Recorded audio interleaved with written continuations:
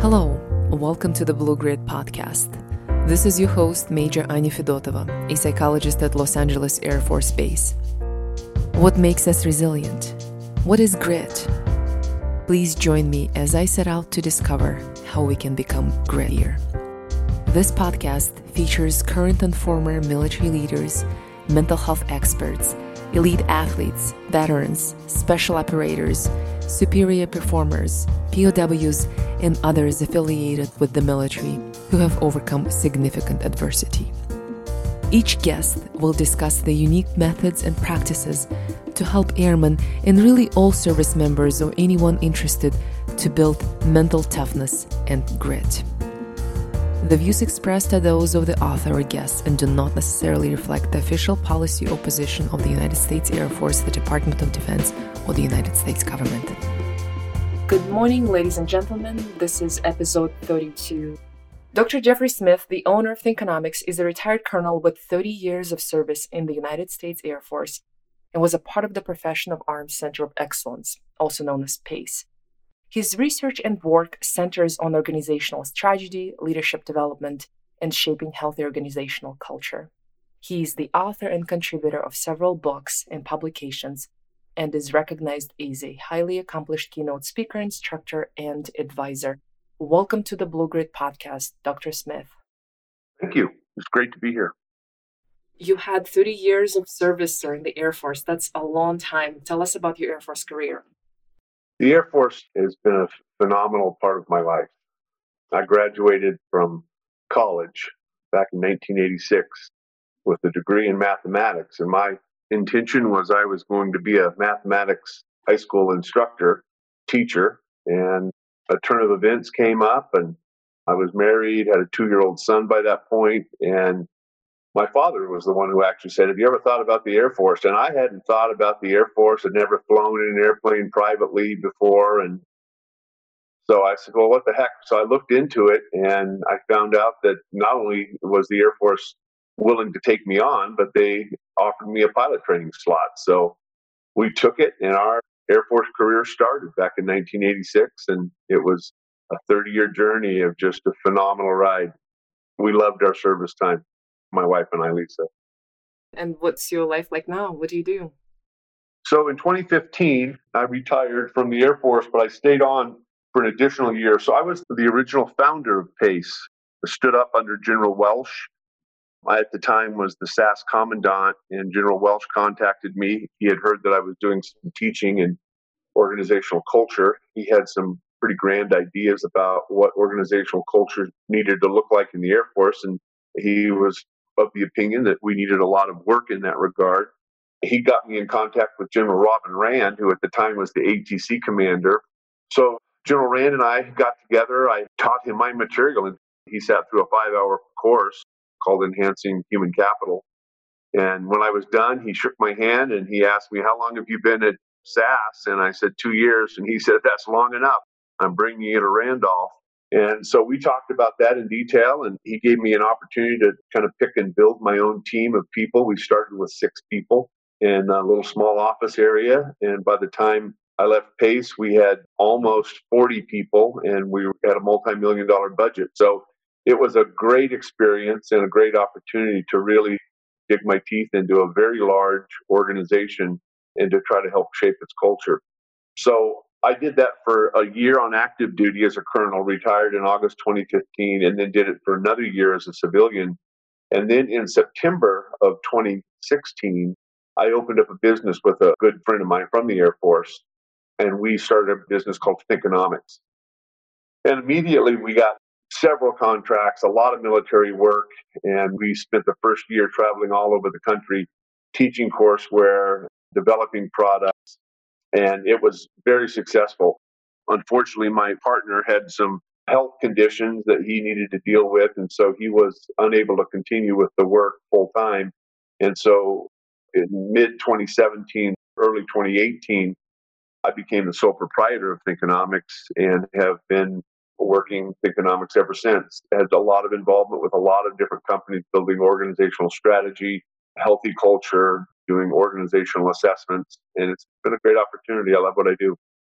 Let's start with PACE. I remember when I met you for the first time, I actually attended one of your workshops, and this was back in probably 2013 or 14, at basic military training. You were doing that workshop that you just mentioned, Enhancing Human Capital. And I still remember this because I was so impressed. Tell us about PACE. What is that? PACE started out as an accumulation of material that I had been developing since my days before the Air Force when I was dabbling in being a high school math teacher. And I was always interested in the psychology of behavior. What made people do what they do? Why do people react certain ways to certain things? And through a lifetime, not only of leadership experience on both receiving ends of that, but a lot of study and a lot of schooling and finally getting my doctorate, I just became very interested in how I could apply some of these things that I learned in the Air Force. So when I was at Air War College, I actually put a course together, and I don't remember what I called it at the time. It wasn't Enhancing Human Capital, but it was basically the same material. It still needed to be modified quite a bit, but I started teaching that at Air War College, and it got really, really good reviews. I got a lot of people that wanted it. And then after students would graduate from Air War College, because I was a professor there in the Security Studies Department, they would call me up. They'd be group commanders, and some of them would go on to be wing commanders around the Air Force. They'd call me up and say, "Hey, Jeff, could you come out and teach that course to my team?" And so, for example, I went to Eielson and taught for 5 days of full day courses every day. I think we put 2,500 people through the courses, and he had me do that about once a quarter. And then another wing found out about it, and before I knew it, I was just traveling all over. And it was kind of difficult because I was also working a full time job. So when General Welsh found out about the course, he'd heard about it, I believe he heard about it through his wing commanders. And so he connected me, well, like I had said earlier, with General Rand. And it was their vision, General Rand's vision and Mark Welsh's vision, to build some type of a new program that was outside of the current culture. And that was really important to me. I wasn't interested in going in and putting a glossy trifold together and another ADLS module or something that you took on the computer that you pounded through and just took a test at the end, which was, in my opinion, a complete and utter waste of time. And I wasn't interested in having people sit through a mandatory brief where they had to endure things that really had no impact in their lives personally. So I had to ask a lot of questions. I was fortunately towards the end of my career, and I was in a position where I could not only talk with General Welsh, but specifically General Rand about the autonomy that I would have in building the right kind of course and the right kind of courseware. And General Robin Rand was an amazing leader, and he just said, "You have the chief behind you. You build whatever you want to build. You make the curriculum what you want to make it, and you'll get his strongest support." So the course that I ended up finalizing was called Enhancing Human Capital, and it became the cornerstone, really, of what PACE was. My second in command, if you will, was a gentleman named Jerry Perez, GS-14 at the time, and he was the one who actually came up with the word PACE. We did it on a napkin sitting at a restaurant, and so that was super helpful to have him on my team and as a wing, and so it was great. So then PACE just kind of blew up at that point. We went from like 6 people in a small office to having a dedicated building and, like I said, nearly 40 people and a multi-million-dollar budget touching hundreds of thousands of airmen's lives with what I believed was very dynamic and very direct courseware that affected them personally. So it was important, and I really enjoyed my time there at PACE. What's Enhancing Human Capital about? Human capital is an accumulation of really behavioral science. It's about the psychology of why people do what they do. And maybe the best way to explain the thesis of it is that you can trust that people will do what they perceive is in their best interest to do. They asked Henry Kissinger once whether or not we could trust the Russians. And he said, yes, we can absolutely trust the Russians. But then he went on to say, we can trust that the Russians will do what they perceive is in their best interest to do. And that really applies to all of us, all of human nature. You can trust that each of us will do what we perceive is in our best interest to do. Well, if that's the case, then Enhancing Human Capital was a course designed around trying to help people shape their perceptions. Because if their perception of what is good for them is what drives their behavior, then if you affect their perception, you affect their behavior. So Enhancing Human Capital drew upon many examples and life examples and some teaching that helped people stop and take a deep breath and think, you know what? My life will be a reflection of how I see myself. That's why the same course that I taught in the Air Force, I now teach to my company. It's called The Art of Leading Oneself. That if you truly want to have a life that's worth living, it starts by looking in the mirror and saying, what kind of person am I? And where am I going? Who am I becoming? And one of the things that Enhancing Human Capital really attempted to do was to allow people to make training personal. I would start the courses out. I'd look at people in the audience. Sometimes, I had 2,500 people sometimes sitting there. And I would look out in the audience and I'd look at someone and look at them right in their eyes and say, this course is for you specifically. And then I'd look at the person next to him and say, this course is for you specifically. Everybody would walk away with something different from the course. Hundreds, maybe thousands of people would be in tears. They'd come up afterwards and just say, wow, I had no idea that this is what I was coming to today. And the only reason I share that is because that's the difference between what Enhancing Human Capital did and what, quite frankly, the majority of all Air Force and military training does. And that is, it became personal for people. It was something that they said, how does this affect me? Instead of a one-size-fits-all resiliency program with, the 8 steps or the 10 steps or the 12 steps that somebody got out of a book somewhere. This was about, how does it affect me? And so that's kind of a good summary of that. Just to end, I can tell you that my father, who was not only a pastor for his entire life, but also a counselor in psychology, he said something to me once that was very profoundly important in my development of the course and of dealing with people. And that is, he said, son, everybody's pain is unique. Well, if that's true, and I do believe it is true, then if everybody's pain is unique, then you can't treat people's pain with the same solution.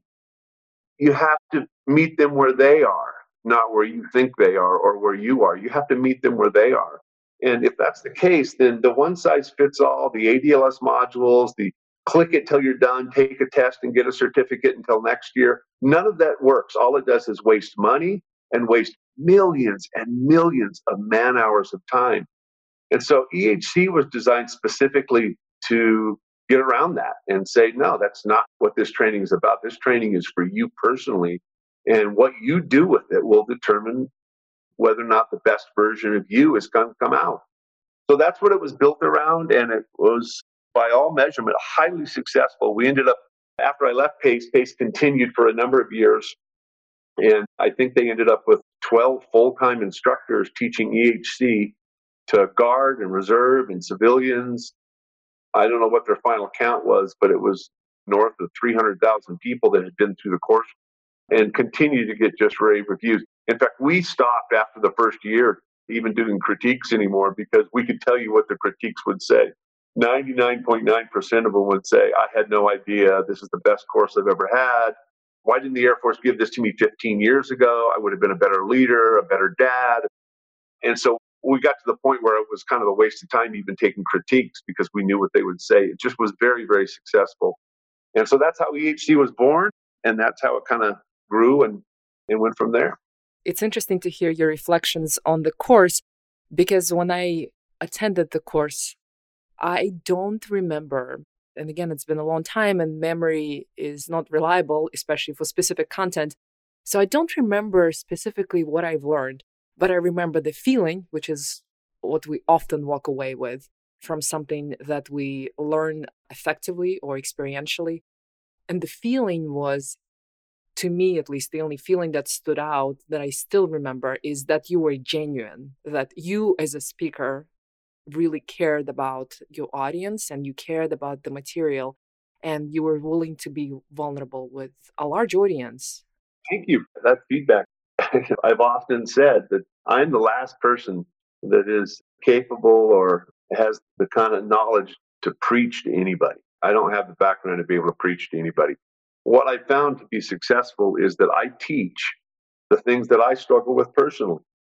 I struggle with patience. I struggle with developing healthy relationships. I struggle in my marriage. I struggle as a dad. I struggle with all the things that all of us struggle with. And I think what I've tried to do, at least in the way I approach teaching, is to say, you know what, we're in this all together. And there are some things that we can share together, and maybe we can all grow together. And so I think maybe that's what you're describing is this idea that I tried to make my presentations personal because I had a lot of personal challenges. And what I found out through the years was everybody had pretty much the same kind of challenges. They were different contexts and different people, obviously different relationships, but for the most part, there was a lot of commonality. Everybody that I've ever talked to or ever been involved with in teaching, everybody wants the same thing. They want tomorrow to be better than today. It doesn't matter what your background is, what your class system is, what your ethnicity is, what your gender is. Everybody wants tomorrow to be better than today. And the important question is, okay, well, how do we do that? What are some of the things that we need to do? And at the end of the day, it always came down to the same answer. And that was it starts by looking in the mirror and saying, what kind of person do I want to be? Because when you answer that question, then you will begin to define what kind of life you will live. And the only other thing I would say about your comment is, there's three types of learning. There's cognitive learning, which is, for the most part, what 99% of the learning in school is, and even in the Air Force, most of the ADLS modules, most of the training and resiliency, it's all in the cognitive domain. And the cognitive domain is knowledge based, right? Facts and figures, how you add things up and how you rationally connect dots that way. And then there's the psychomotor learning. And, you got to learn how to fly an airplane. There's both cognitive and psychomotor experience in that, just like riding a bicycle. You've got to learn how to adjust your muscles. It's like playing the game of golf, psychomotor. And then the third one is called the affective domain of learning. And that's really where most behavior comes from. And those are the things that aren't nearly as tangible as the cognitive. So this is where a person's trust lives. This is where a person's commitment to something lives. This is where a person's loyalty lives. So in your marriage, for example, you trust your husband and your husband trusts you. That's part of the affective domain of the human experience. And that's really what EHC centered on was the affective domain. So when you say you remember feeling either positive or good or trustworthy, that was by design. This was a course that was developed and presented in the affective domain. When people walk away and you give them, here's the 7 steps to a healthy life, that's cognitive. But when people walk away and they're wiping tears from their eyes and they're going, you know what? It's time I start being a different kind of dad. It's time I start being a different kind of mom. It's time for me to stop drinking so much because it's ruining my life. Not because they told me all about the bad things that alcohol can do to me. That's cognitive. But because it's time for me to look in the mirror and say, what kind of person am I? And what is my life going to be? See, that's affective. And that's really what generated those feelings that you remember even these many years later about that course. Yeah. What did you learn doing this work? What did you learn about people? What did you learn about yourself doing this work? First thing I learned about people is that we're really not very different. It doesn't matter, again, our backgrounds, our gender, our ethnicity, our religions. At the end of the day, we're all people. And we're all wanting that same thing, that dream of a better future, of being a part of something bigger than ourselves, which is kind of an overused term now, but it's so true. Having an in-group that you can say, I'm part of something. Having purpose, which we can talk about more in terms of grit. Having an identity that you can feel good about. Looking around in your group of people, whether it's at work or in family or friends, and saying, I like who I am here. I like how I fit in. I like what other people think of me. And my challenges, I don't face them alone because I have a team of people that I've surrounded myself by, whether that's at work or home or family. And I think that that's what I've learned about people is we all want that. And at the end of the day, remember what I said earlier, we can trust that people will do what they perceive as in their best interest. That truth is so interweaved with the idea that we all want tomorrow to be better than today, that if we can affect those things in people's lives, then we can change people's lives for the better. We can actually decrease suicide rates if we teach people in the affective domain, if we talk about purpose and identity and the art of leading oneself, that is where the solutions for human behavior come from. And so I've learned that about people, that we're more alike than we are different. And that's a good thing. And as far as myself, I haven't really found a lot of answers. One of the things I've struggled with is, and my wife reminds me of this, is, I'll go teach all these wonderful principles in psychology, and it really helps a lot of people. I'm getting hundreds and hundreds of emails from people about how helpful it's been. But yet I still struggle with those same things. And sometimes she'll say to me, you teach these things. How come you're not more patient? Or how come you can't be less quick to getting upset or about angry about something? When you teach people, techniques for not being that way, just because you know the information doesn't necessarily mean it's automatically going to happen. You do have to make a conscious decision in your life to look in the mirror and be the kind of person that you want to be. And I've learned that about myself. You can read all the books in the world and have all the degrees on the wall. At the end of the day, you have to make a decision about what kind of person you want to be. And I really believe it's something that has to happen every single day when you get out of bed. You have to ask yourself, what kind of person am I going to be today? Because all of us have the potential to be really fun, go-lucky, humorous, accepting, patient, ambitious, motivated. Or we can get out of bed and decide we're living kind of in a depressed state and we're not feeling good about the day, and we're unmotivated and we're frustrated with people and we're quick to anger. I mean, those are all decisions that we make, and that affects our behavior. So I've learned that about myself, that all of these things that I teach apply to me. And maybe that's the reason why it's so personal when I present it. It's because I understand it all so well, because it's all things that I deal with. One of the reasons that I started doing this podcast is because I struggle like everybody else, and I want to learn as much as possible. And fantasizing about being gritty or ambitious or motivated is different than doing the behavior that we want to engage. So the practice is the hard part. And you're so right. The knowledge doesn't translate in a change of behavior. I mean, we know that smoking is bad. Now, I guess smoking is kind of an old example now, but we know a lot of behaviors that we engage in are not good. And we continue to do that because it feels good in the moment. Right. And going back to your earlier point, in the moment we perceive it to be in our self-interest. Yeah, that's exactly right. And there's a lot of human chemicals, dopamine, and absolutely a lot of things that happen. I mean, there's things that we do that we know aren't good for us. We overeat. Mm-hmm. We indulge. We gain too much weight. We eat too much ice cream and fattening food. And we don't go to the gym very much. And a lot of the decisions that we're making, which result in behavior, are actually being enhanced or fed or even negated by dopamine in our system. Yeah. And, when you do something that the body likes and that the brain likes, it feeds you the happy drug, dopamine. And when you do something that your body doesn't like and doesn't want you to do again, it robs you. Your receptors are robbed of dopamine and you get a reaction in your brain and it stops that behavior. It's the reason why you don't eat rancid sour cream, because the brain takes away a chemical that says, oh, don't do that again. We don't like that. And then when you eat ice cream, the brain pumps you with dopamine and says, oh, do more of that. Well, the only thing that really separates us from just being victims of dopamine is discipline. You go to the gym because you're disciplined, or you don't because you're not disciplined. How do I know that? Because there's a lot of times I should be at the gym and I'm not at the gym. I'm eating something I shouldn't be eating. So again, goes back to the idea that I teach the things I struggle with. So I think it's really, really important to understand that a lot of what we do is, to some degree, just a chemical reaction in our body.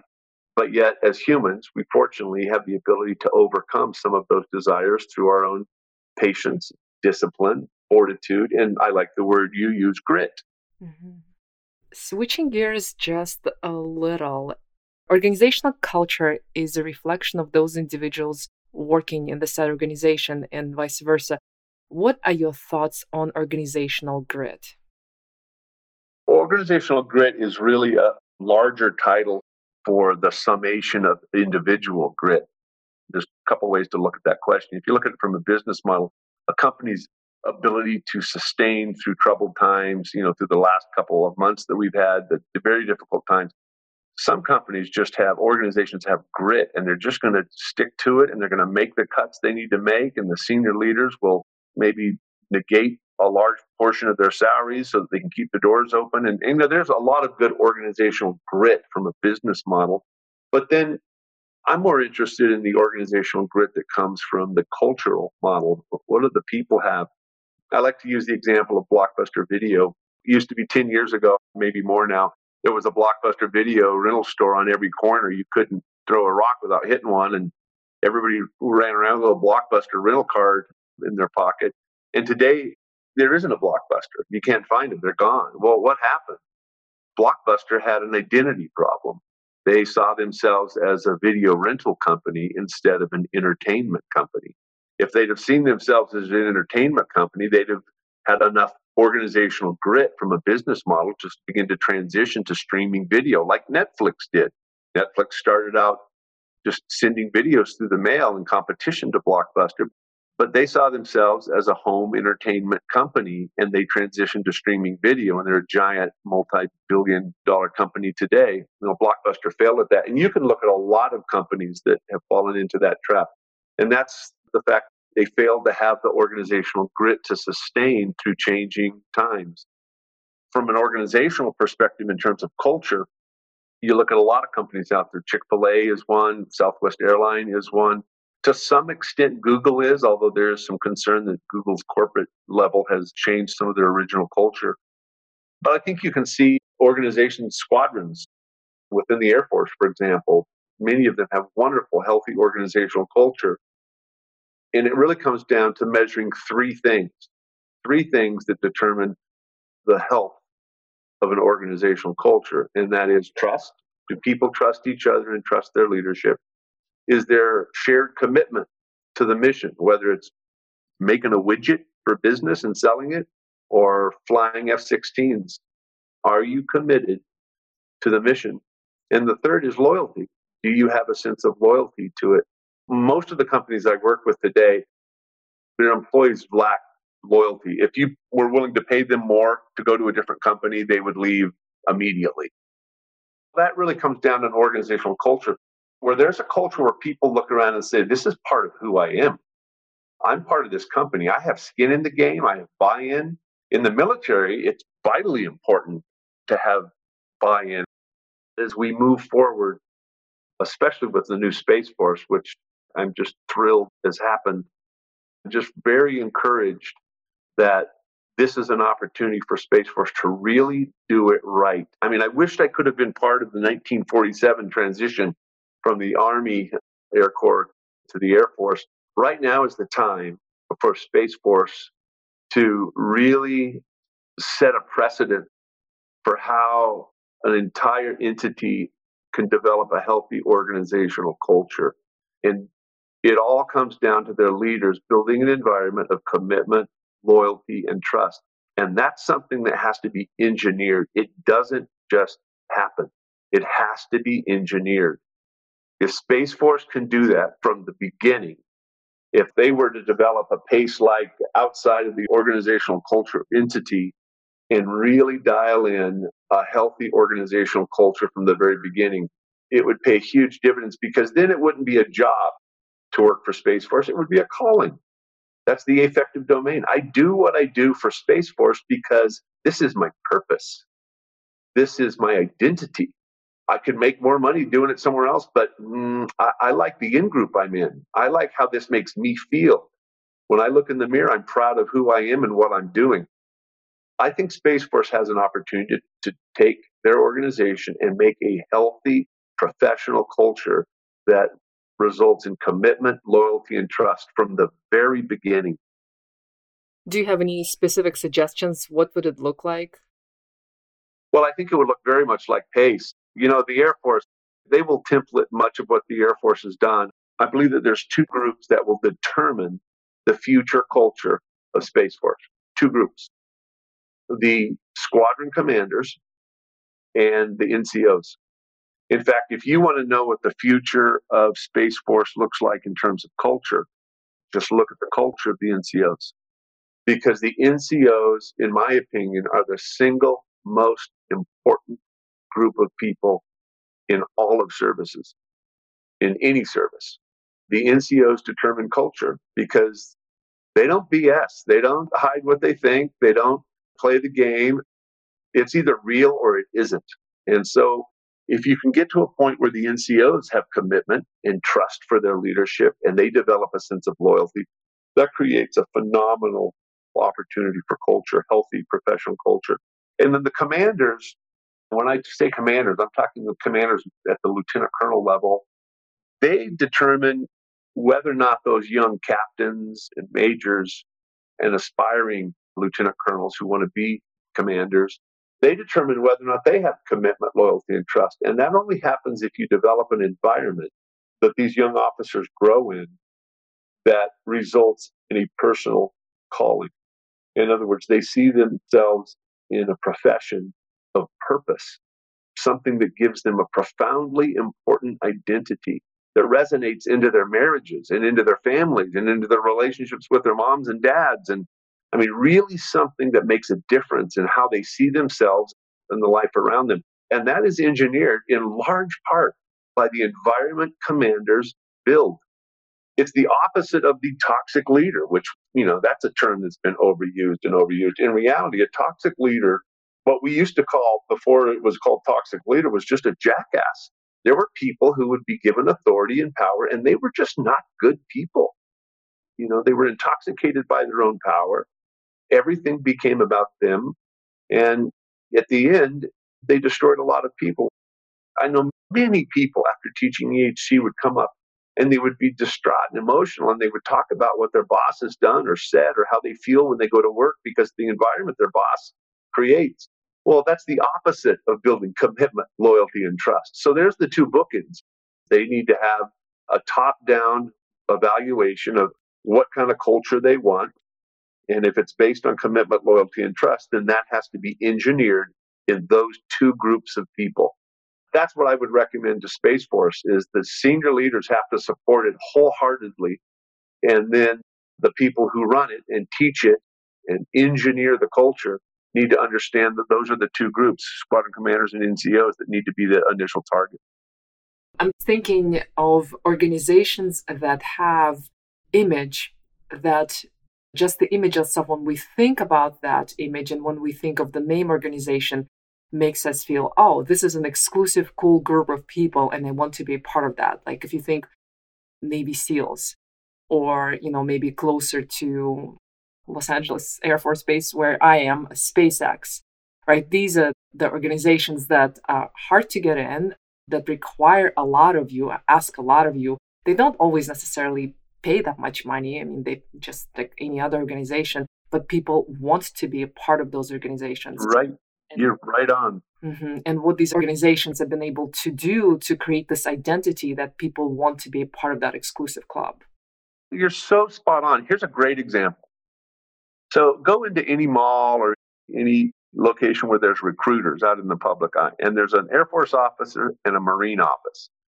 The Marine office has a sign in front that says, "You're not good enough."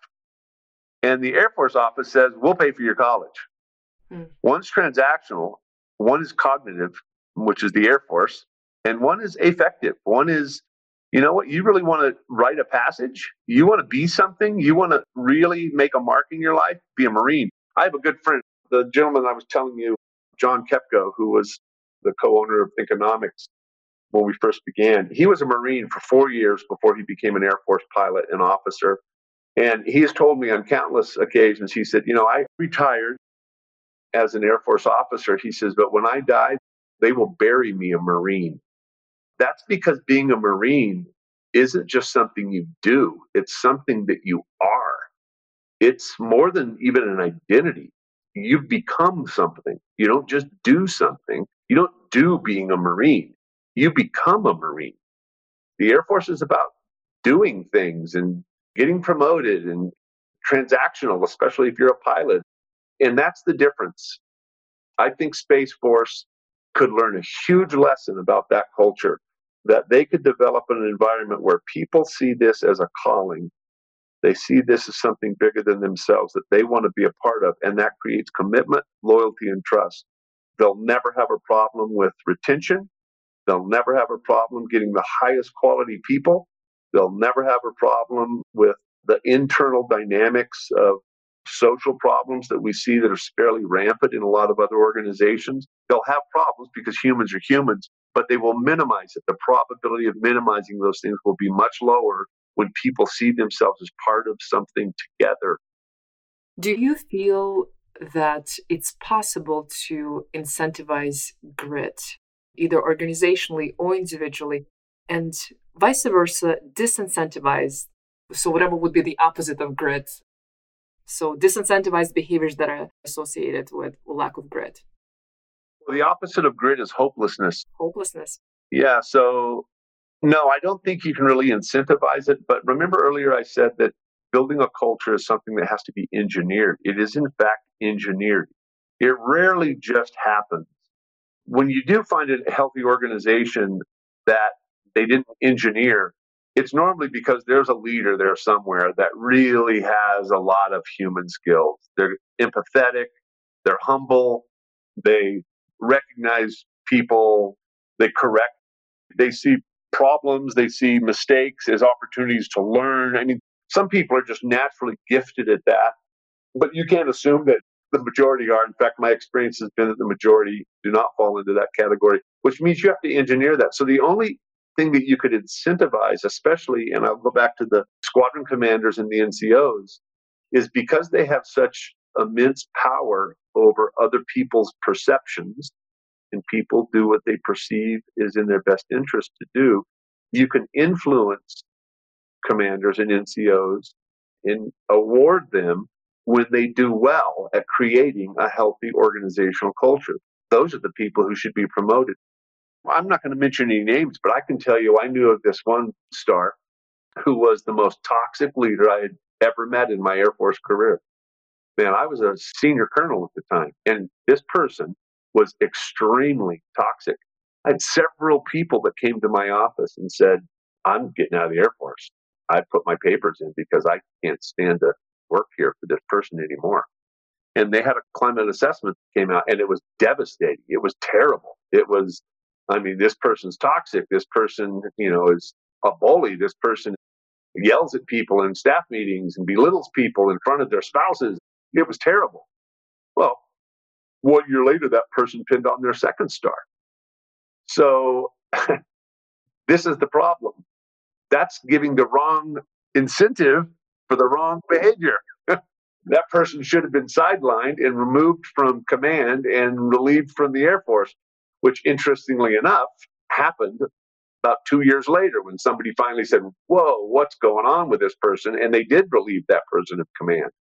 But the point I'm making is you've got to incentivize the right thing. And in the military, you can do that through promotion and recognition. And then you've got to de-emphasize the behavior that you don't want. Remember, people do what they perceive is in their best interest to do.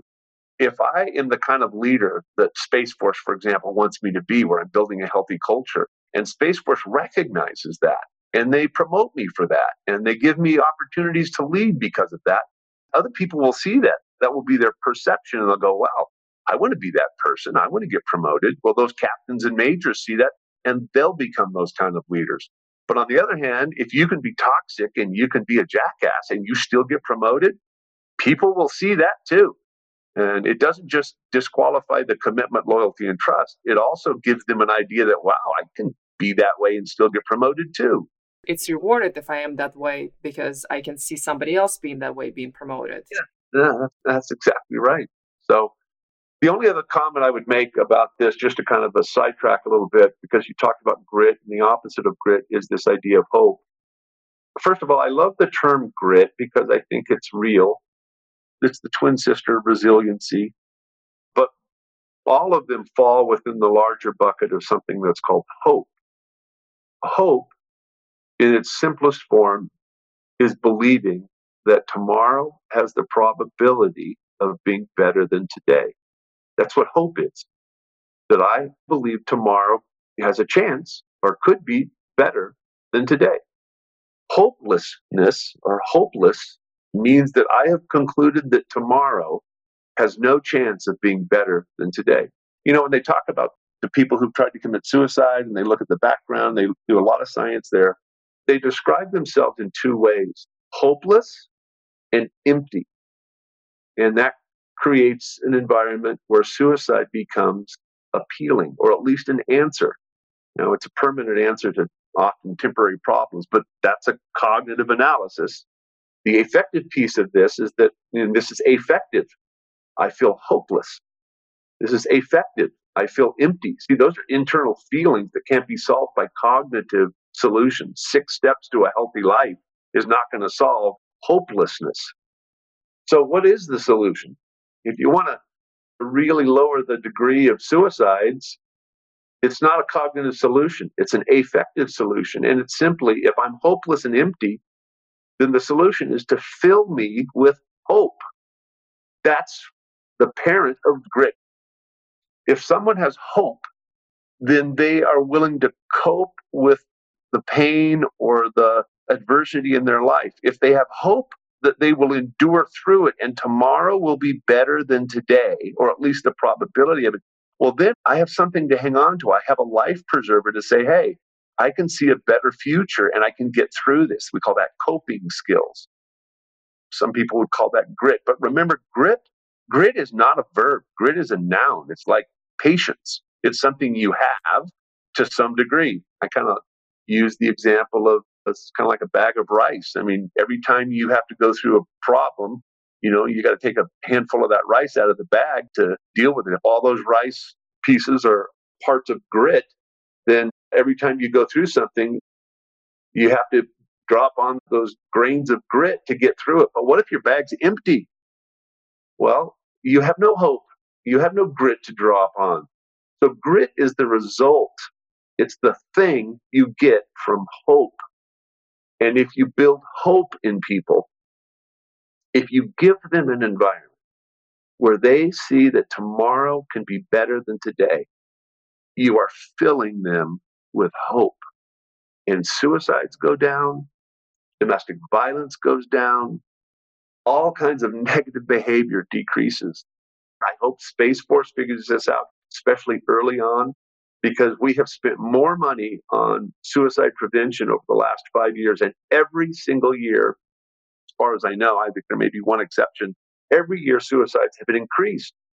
Well, somebody needs to stop and go, wait a minute, if we're spending more and doing more every year to combat suicide, but our suicides are going up, there's a correlation there. Maybe we need to recognize that what we're doing isn't the right thing. And I would profoundly say that what they're doing is not the right thing, because they're trying to approach it from a cognitive perspective. Like you said, everybody knows smoking isn't good for you. Everybody knows drinking excessively isn't good for you, but yet people do it all the time. Mm-hmm. Well, those are cognitive things. Now, if you address smoking and you address drinking from an affective perspective, and you begin to allow people to choose for themselves what kind of life they want to lead, and you begin to really have them start looking in the mirror, that's a game changer, because you're starting to build an environment of hope. That's where commanders and NCOs come in. They can build an environment of hope. I don't want to extend this too long, but I really, really think that this is an example that your listeners need to hear.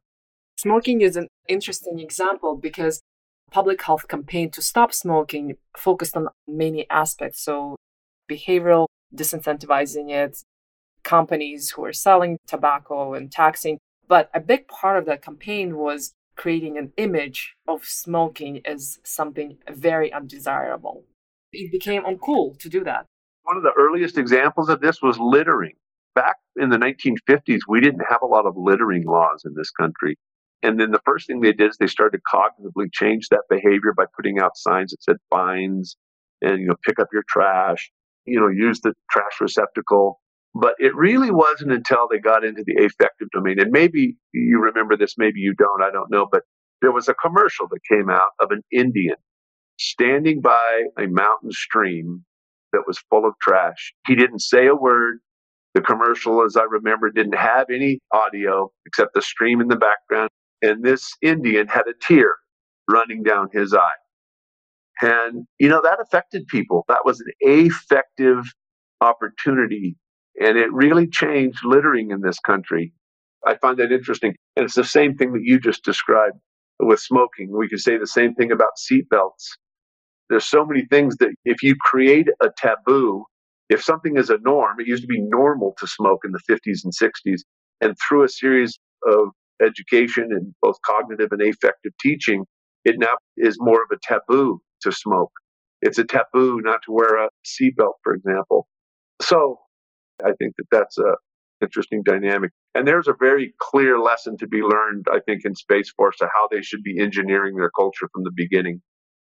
Would you tell us about the lowest, the darkest moment in your life, and how did you personally cope?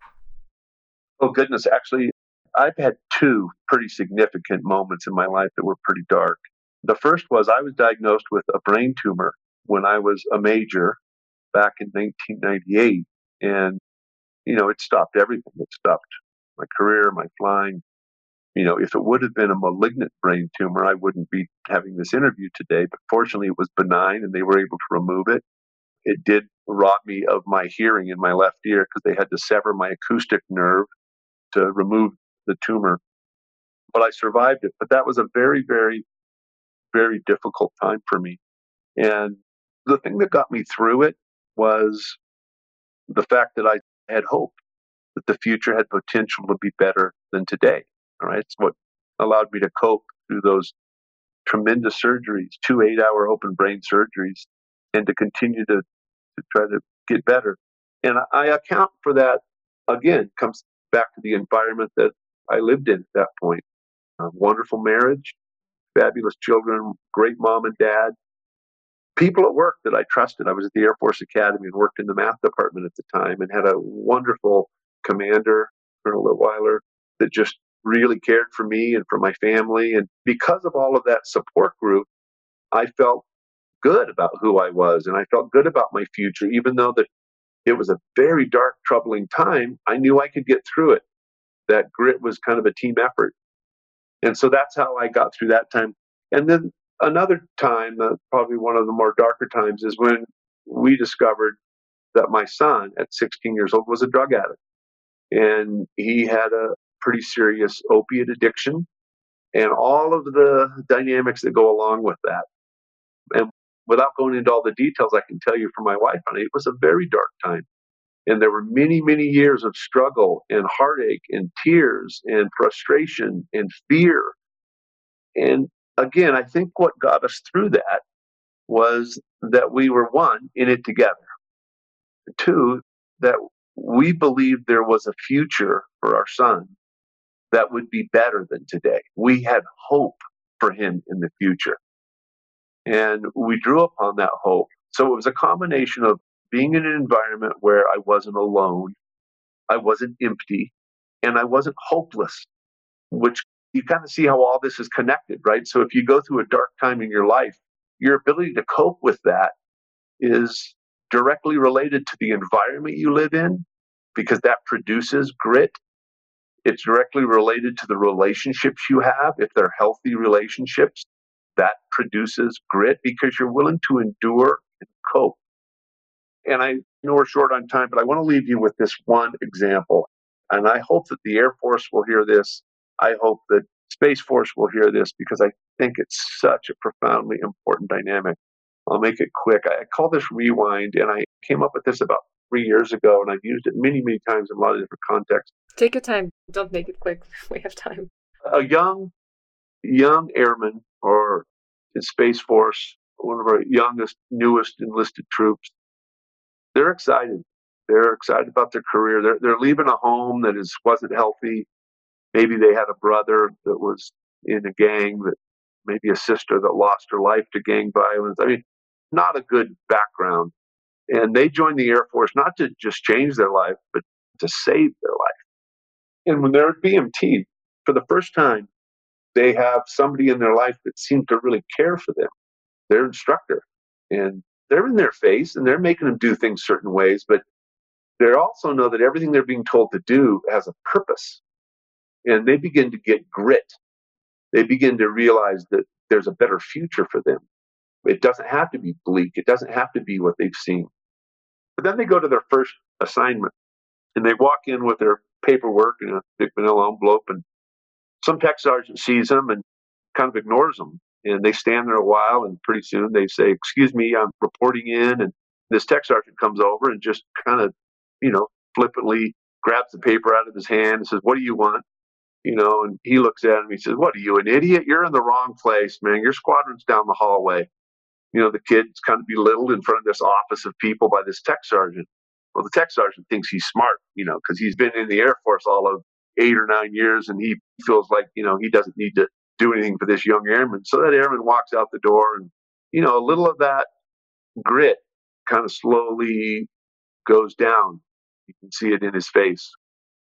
Well, he's maybe out working as a maintenance troop at a missile field, or he's working in any kind of a maintenance position. And he does something wrong. He screws something up, and he breaks a particular important part because he maybe used the wrong tool. And this crusty old overweight civilian that was back in SAC in the 1960s comes waddling out and starts screaming at this kid and telling him he's never going to become anything, and he picked the wrong profession. And of course, all of his friends and peers are standing around. They're kind of laughing and chuckling at him. And once again, you kind of see this grit in his face slowly emptying. He goes to his first commander's call, and the commander, who he's never met before, has all of the officers sitting in front and all the young enlisted sitting in the back. And he asks some question about how they can maybe do some things and build some trust in the unit. But the commander doesn't really have any buy-in to it. You can tell it's not really on his to-do list. He's kind of probably being forced to do this from the wing commander. And this kid decides to throw something up. He raises his hand. Reluctantly, this commander calls on him. The kid says, "Well, how about if we did some intramural sports? Maybe we could play softball or soccer or something." He laughs. The commander laughs and says, "Yeah, that's just what we want to do after we work, is spend more time together." And of course, everybody kind of laughs at him and pokes fun at him. Well, what they don't seem to know is in the background, this young man has a girlfriend, and things aren't going well. He thought he was in love, but there he is in his dorm room, and this gal comes over, and she's found somebody else, and she takes this little ring off that he had given her and throws it at him and says, "You're a loser, and I don't want to have anything to do with you." And now he finds that that grit is gone. It's been emptied. His environment, his commander, his supervisor, that tech sergeant, any grit that he showed up with is gone. And the only thing he has left is the hopelessness that he had before he joined the Air Force. He's empty and he's hopeless.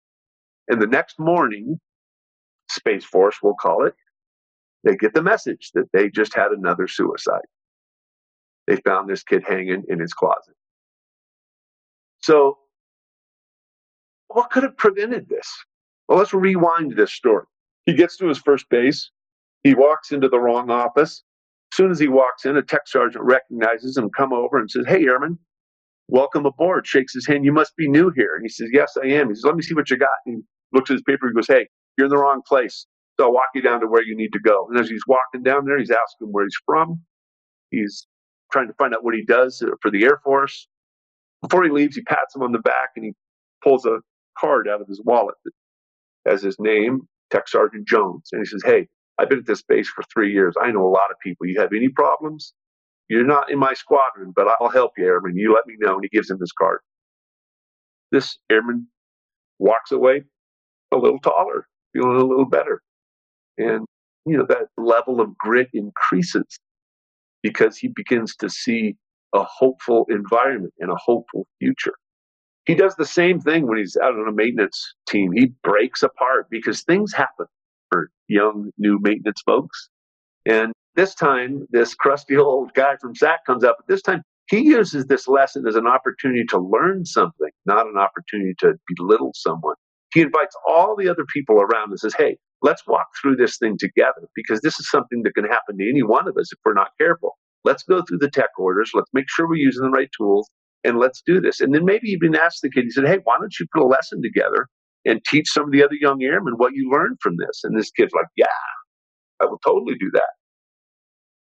And again, he, had this level of grit, this resiliency that increased. Now he thinks, "Wow, I like where I work, and I feel good about who I am when I come to work." The commander's call that he goes to, This commander has all the youngest people in the front because he sees them as the single most important people to his service. They're the future of his service. He puts the youngest in the front and the seniors in the back. And this time when he introduces the idea of building trust, you can tell that this guy's sincere. He really wants this because he knows it's important to the mission capability of his unit. And so when the kid raises his hand and says, what about doing some sports and things that we can do together? He says, that's a great idea. He says, in fact, it's not only just a great idea. He says, I want you to lead a Tiger team, and I'd like you to get some of your friends together. You guys come up with a plan, and our next staff meeting, I want you to come in and brief how we would do that. So he not only accepts what the kid says, but he gives him authority.